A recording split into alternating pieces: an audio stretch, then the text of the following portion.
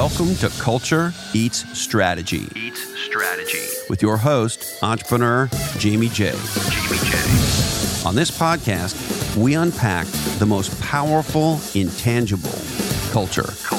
Culture is way more than a mission statement or words on a wall. It's how a company behaves. It's what informs every decision, action, and reaction. Culture is the invisible hand, the true north that guides every organization.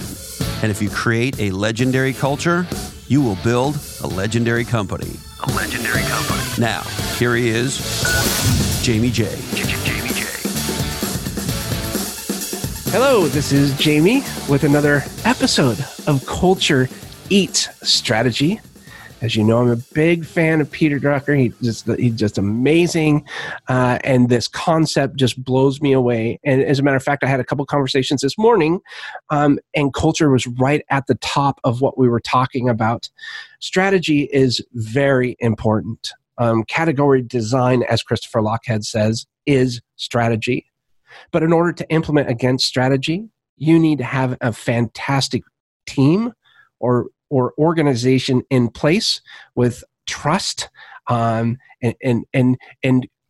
being able to argue or discover differences in a way, in a shape or a way that everybody knows the ultimate goal is to provide for the company to be in a better place. And as we do in our own organization at Bottleneck, we make decisions. Anybody in the team can make decisions. I tell them, don't worry, it's not going to bankrupt us.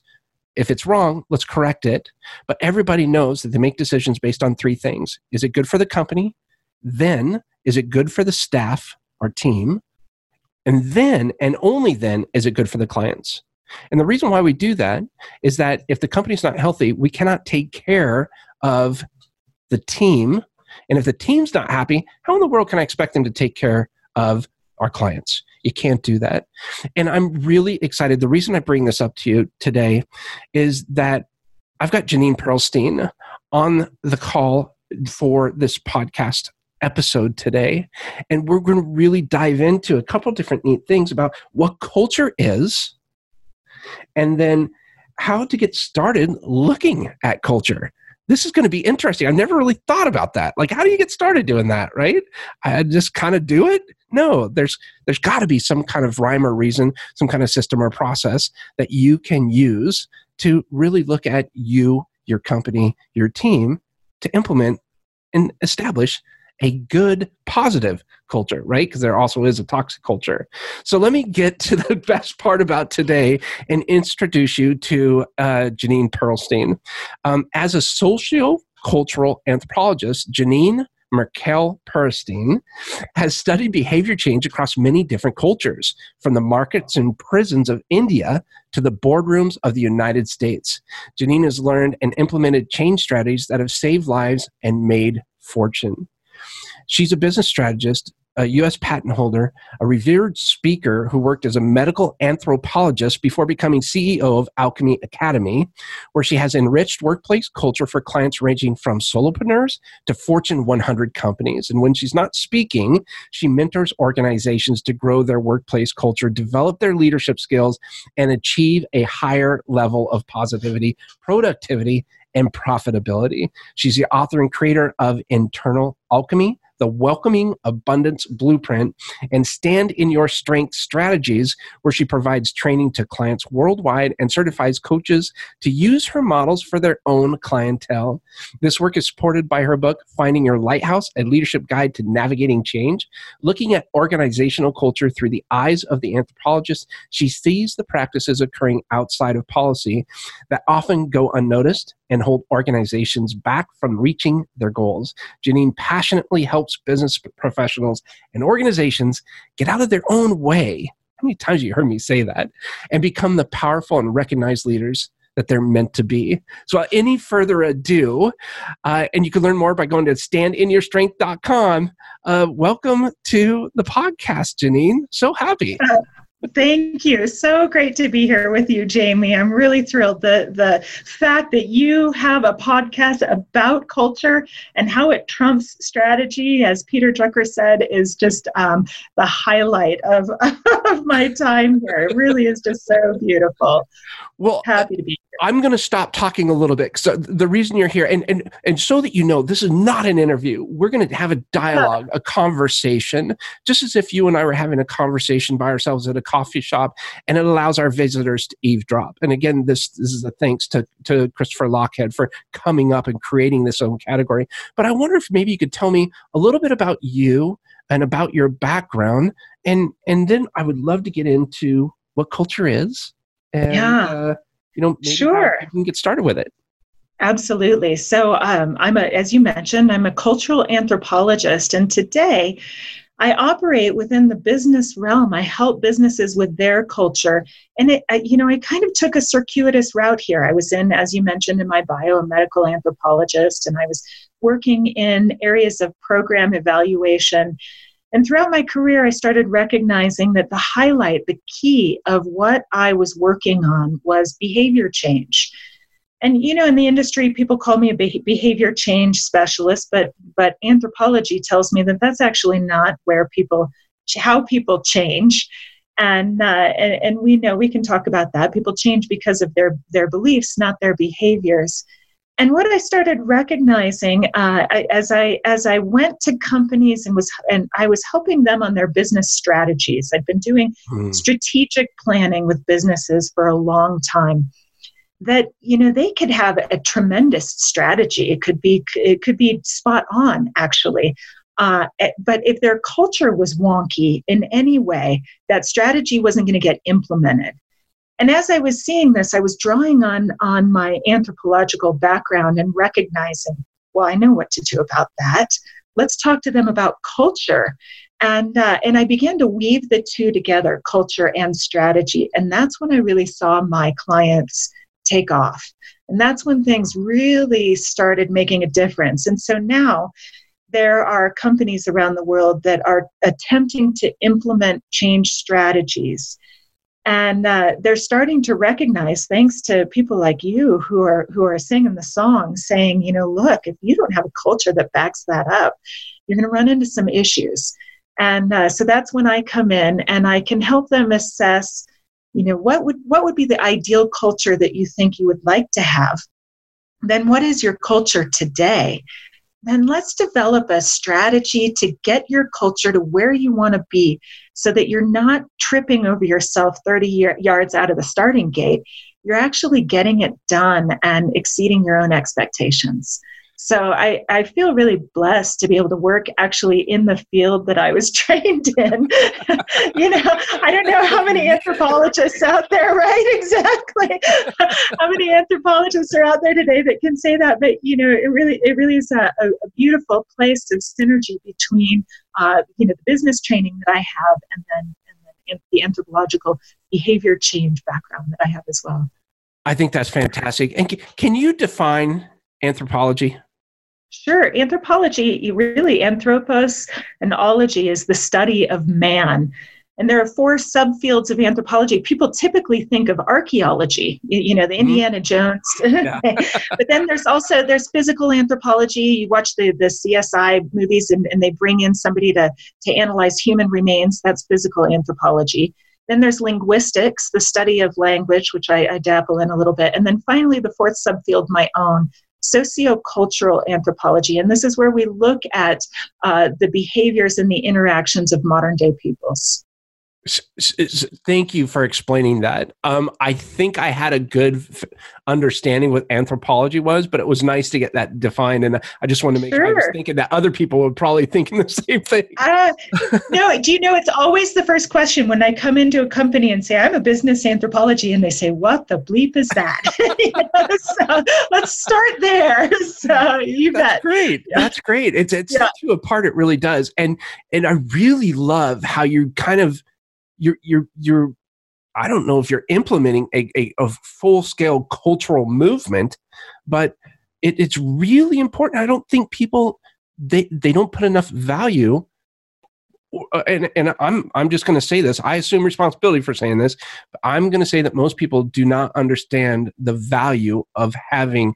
Now, there can be toxic, but having a good culture. It's insane. And so I'm wondering if maybe you can talk to the fact, maybe you can tell us a little bit more about what culture is, because I think people really need to understand kind of what it is that you don't know what you don't know. Yeah, that's absolutely true. And I think Jamie, you're spot on when you say that people don't really understand what a good culture is too, because so many people will say, oh, but we don't have problems with our culture. Everybody's happy at work, but we have high turnover. And I'm thinking, really? Okay, so, herein lies some problems with work, or high absenteeism, or, it manifests in some other ways. So yeah, let's start talking about what culture is, because from my perspective, culture starts with the individual. So we as human beings, we bring specific attributes to every interaction that we have with other people. And some of the attributes specifically that I look at as an anthropologist are attitudes, which are highly changeable, your state of mind or your feeling in any given time. Your behaviors, of course, that leads to your outcomes. Those are your actions or your reactions to different things going on in the workplace. Then the mother of them all, the beliefs. And beliefs are, not necessarily true, but they're your individual conviction in the truth of something. And the important thing to know is that your behaviors and your beliefs are so intertwined because of the ways that our brains work, that we need beliefs in order to behave in certain ways. But that's the third attribute I look at. And then the fourth is your values, your qualities or standards that you deem to be worthwhile. And those are the least changeable and just absolutely have to be in alignment with a workplace when you get on board. So we as individuals, we bring this to the team. We bring these attributes. Now, anytime that you share those attributes with another human being, and then you overlay things like norms and traditions, such as you do in the workplace, now you've got a culture. So a culture forms when we as individuals come together in groups and we start behaving in similar ways. We have similar attitudes about the way things get done. We have beliefs about what's possible and what's not possible. And we have values, and we share these values with other people. So we develop a culture, and in some companies, there will be many subcultures that get formed based on your specific sales team or your demographic, your office place or your shift even. So this is the definition that I use when I go into a company and I go into an organization and start looking at their culture. It starts with the individual. I love that. I was talking with an executive from a pretty large company. I think they have thousands of people in their organization. And he said one of the neatest things that they do, speaking of subcultures, is whenever they want to launch a new thing, they'll launch it into a team. And they'll see how that team reacts to it. And if it's successful, or they find out what's wrong with it, maybe on a smaller basis. And then if it's really good, then they introduce that to another team, and then to another team. Great. And then pretty soon it could be company-wide. Yeah. Do you know the brilliance about that, in my opinion, is, I was saying in beliefs, we all believe about what's possible for us and what's not possible for us based on what we were culturally taught. Our parents or our teachers, or, heaven forbid, the media tells us what's possible for us and who we're supposed to be.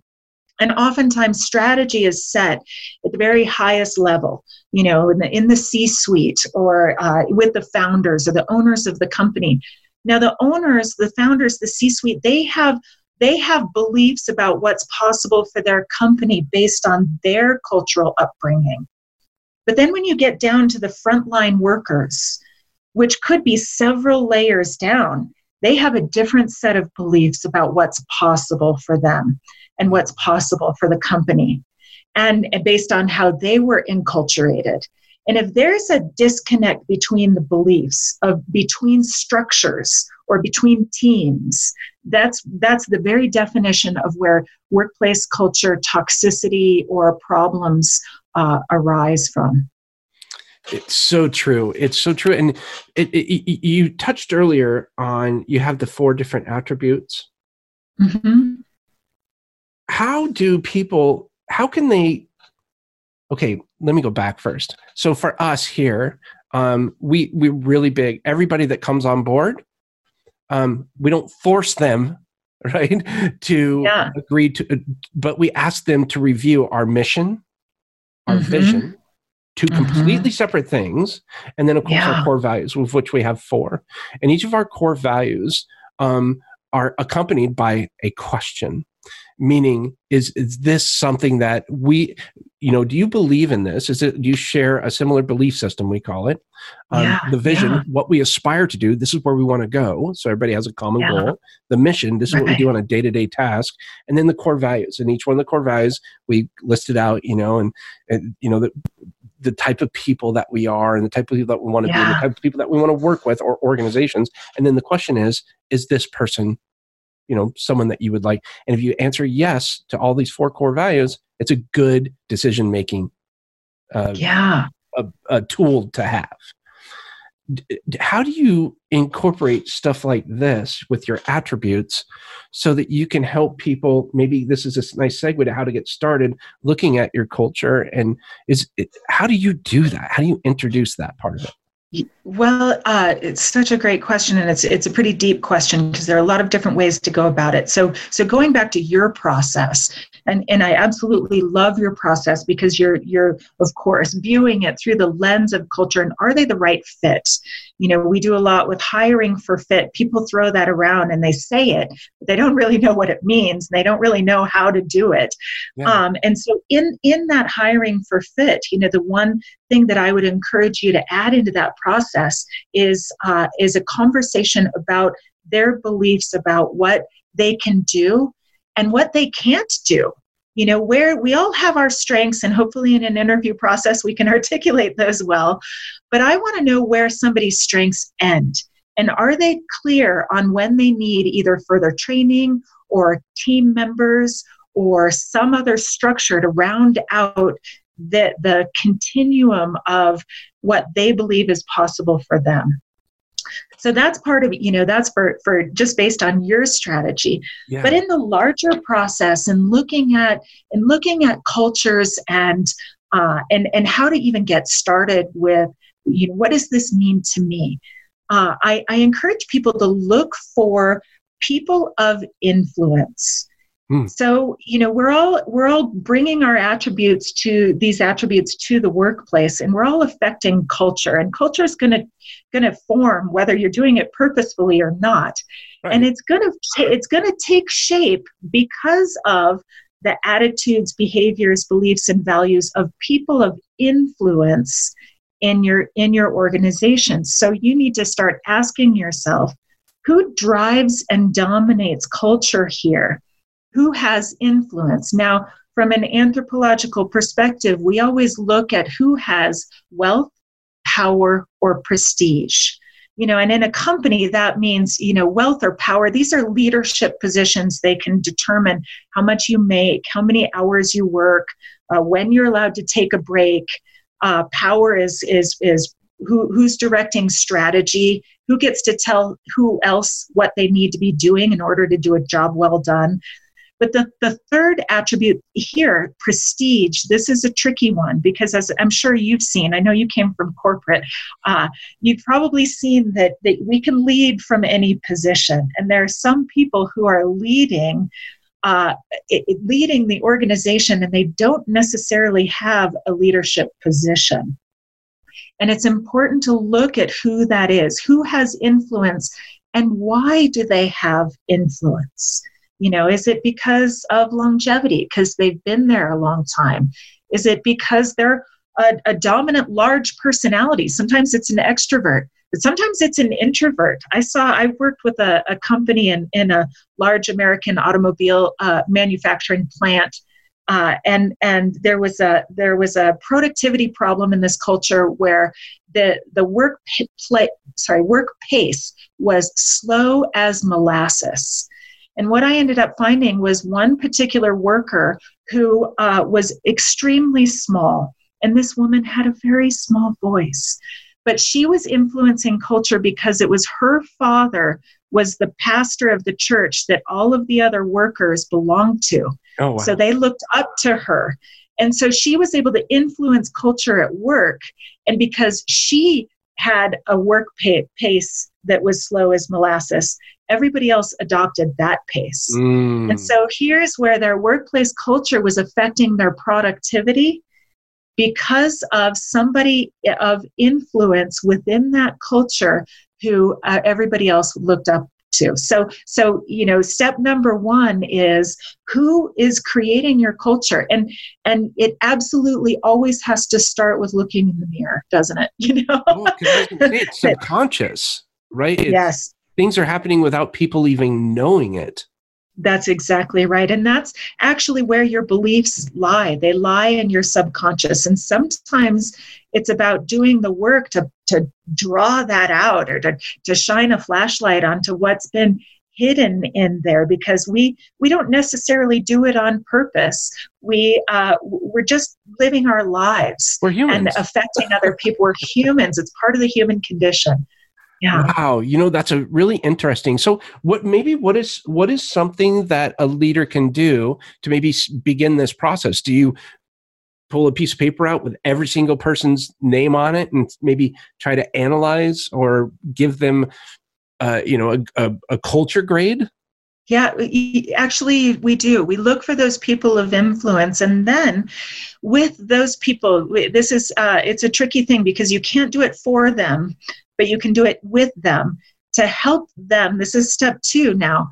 Help them challenge their own limiting beliefs. To do that work that you were just suggesting, that you intuitively knew to do, that this is where you have to start pulling out some of these belief structures that you didn't recognize were holding you back, or you didn't recognize that they were not in accordance with the workplace that you're in. And the more you start challenging your limiting beliefs, the more you're nimble in times of change. So a lot of the work that I do is in change management. And this is the crux of everything, Jamie, is that the more work that an individual of influence does to challenge their own limiting beliefs, the more able and adaptable they will be in times of change moving forward. So in other words, if you want to change your strategy in the workplace, you need to look at who's influencing your culture, and then you need to talk to them about their beliefs, specifically the ones that may be holding them back. And that's going back to the brilliance of your friend who was talking about rolling it out in a team. And then going from there, because in that pilot team, now you're going to start recognizing, okay, here are some of the common beliefs that are operating outside of the beliefs of the people who set the strategy to begin with. Right. Yeah, that makes a lot of sense. And I don't think people should feel overwhelmed when they start taking this on, because I think you can kind of piecemeal this together. You can actually plan it. Heck, you can hire Jenean. but in starting to do this, I think keep this in the back of your head. And maybe I'm wrong, but you're making everything better. It's for the greater good that you're doing this. Because here's one of the challenges that I have with this. And unfortunately, I just had to go through this. When you're identifying, who is that leader? What are the positive things they're doing? What are maybe the more challenging things that they're preventing us from getting to where we need to be? And going through this and trying to work with them and build them and actually, like you said, work with them. The problem is they're still not able to improve. Good person, the church leaders, the pastor's daughter, unbelievable person, everybody loves, but it's not a good fit. It's, slow as molasses. We need to bring production up. it's got to be the company, then the staff, then the clients. But what do you do in that situation when it's a good person? Yeah, absolutely. So, this is the benefit of focusing on culture versus strategy, is that you can have a graceful conversation with somebody about fit, where it doesn't need to be about a shortcoming so much as it is about a match. And, when I look through the steps of my process, one of the step 5, one of the things I need to see is how willing are they to adapt to this kind of change. And some people aren't. Some people can change. You point out, look, you're slow. We need this to change. We will help you in this. We will support you and empower you through this process. If they say, yes, right on, I'm on board, let's do this, then you can bring them up. If they say, hell no, I'm not on board, I don't want anything about change, that's when it's time to bless and release and have that graceful conversation with somebody and say, you are going to find the perfect fit for you somewhere else. Mm-hmm. And we need to put somebody in that position who's the perfect fit for us. I love it. I love it. So I don't want to take up too much of your time today. This has been unbelievable because these are 2 very important topics that I think people can really learn a lot from. But how do people reach out to you or get in touch with you? And is there anything Wonderful. You can do to kind of help them on their way and get them started? I would love to help your listeners along their way. Absolutely. As you mentioned, my website is standinyourstrength.com. And what I'd like to do, Jamie, for your listeners is to offer them a worksheet that I have that's called 10 Places in Your Workplace Culture Where Productivity Traps Hide. Now, I've given you 3 today, talking about who's creating your culture and talking about their limiting beliefs, and then also how willing they are to adapt to change. But there are 7 more that I'd love to share with everybody. And of course, we don't have time here. So if they go to standinyourstrength.com/culture-eats-strategy, I'm going to set this up specifically for your listeners to download. So cool. And would love to help them along the way. And of course, I'll include information about how they can get in touch with me. If they have questions about implementing that in their own unique culture, I want to have a conversation with them because, like you, what I really want is I want people singing in the shower in the morning before they go to work instead of dreading slogging themselves into work each day. So that's my mission. That's what I'm here for. Oh my gosh. Can you imagine how exciting it is to go to work? It's Monday morning. I can't wait. Yeah. Right. Exactly. And to see somebody capture that again after they've lost it, or maybe they never had it, but then they get it all of a sudden. And it's just, that's what I'm here for. I love that process. Thank you. So good. Thank you for that, because that is a huge gift.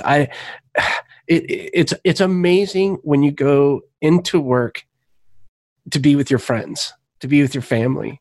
What a difference. What a difference.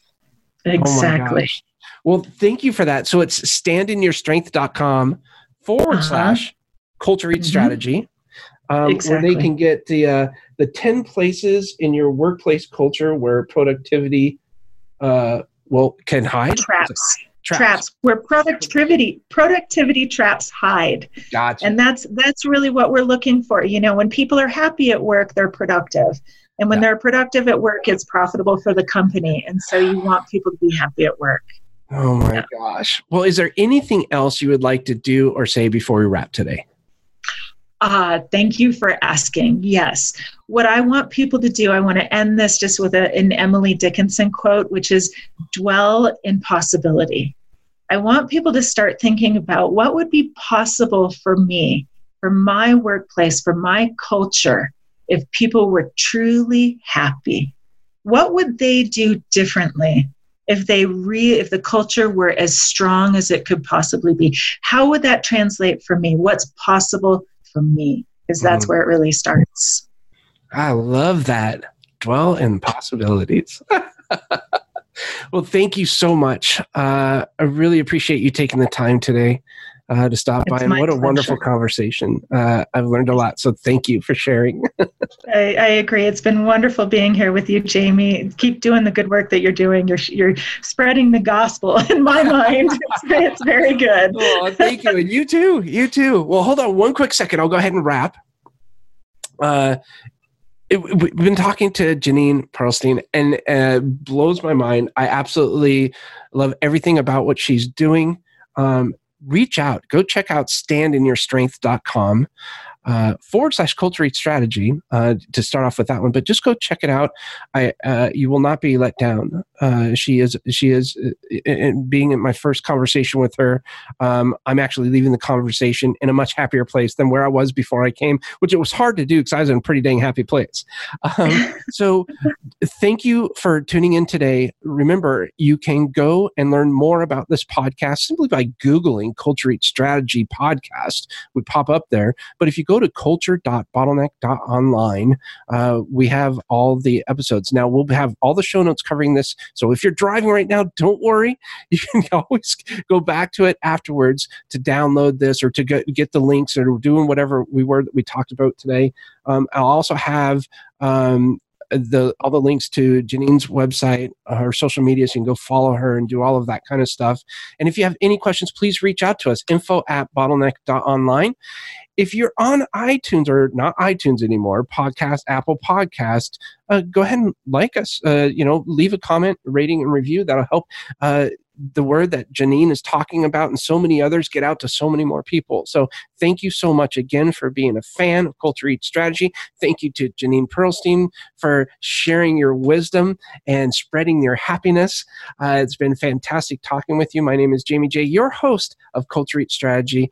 Hope you have an amazing day. And remember, stop the bottleneck in your business. If you're getting crazy and overwhelmed and frustrated, maybe it's time you need to look at getting a virtual assistant. Go to bottleneck.online to learn more, and we will talk with you soon. Thank you so much, and have a great day.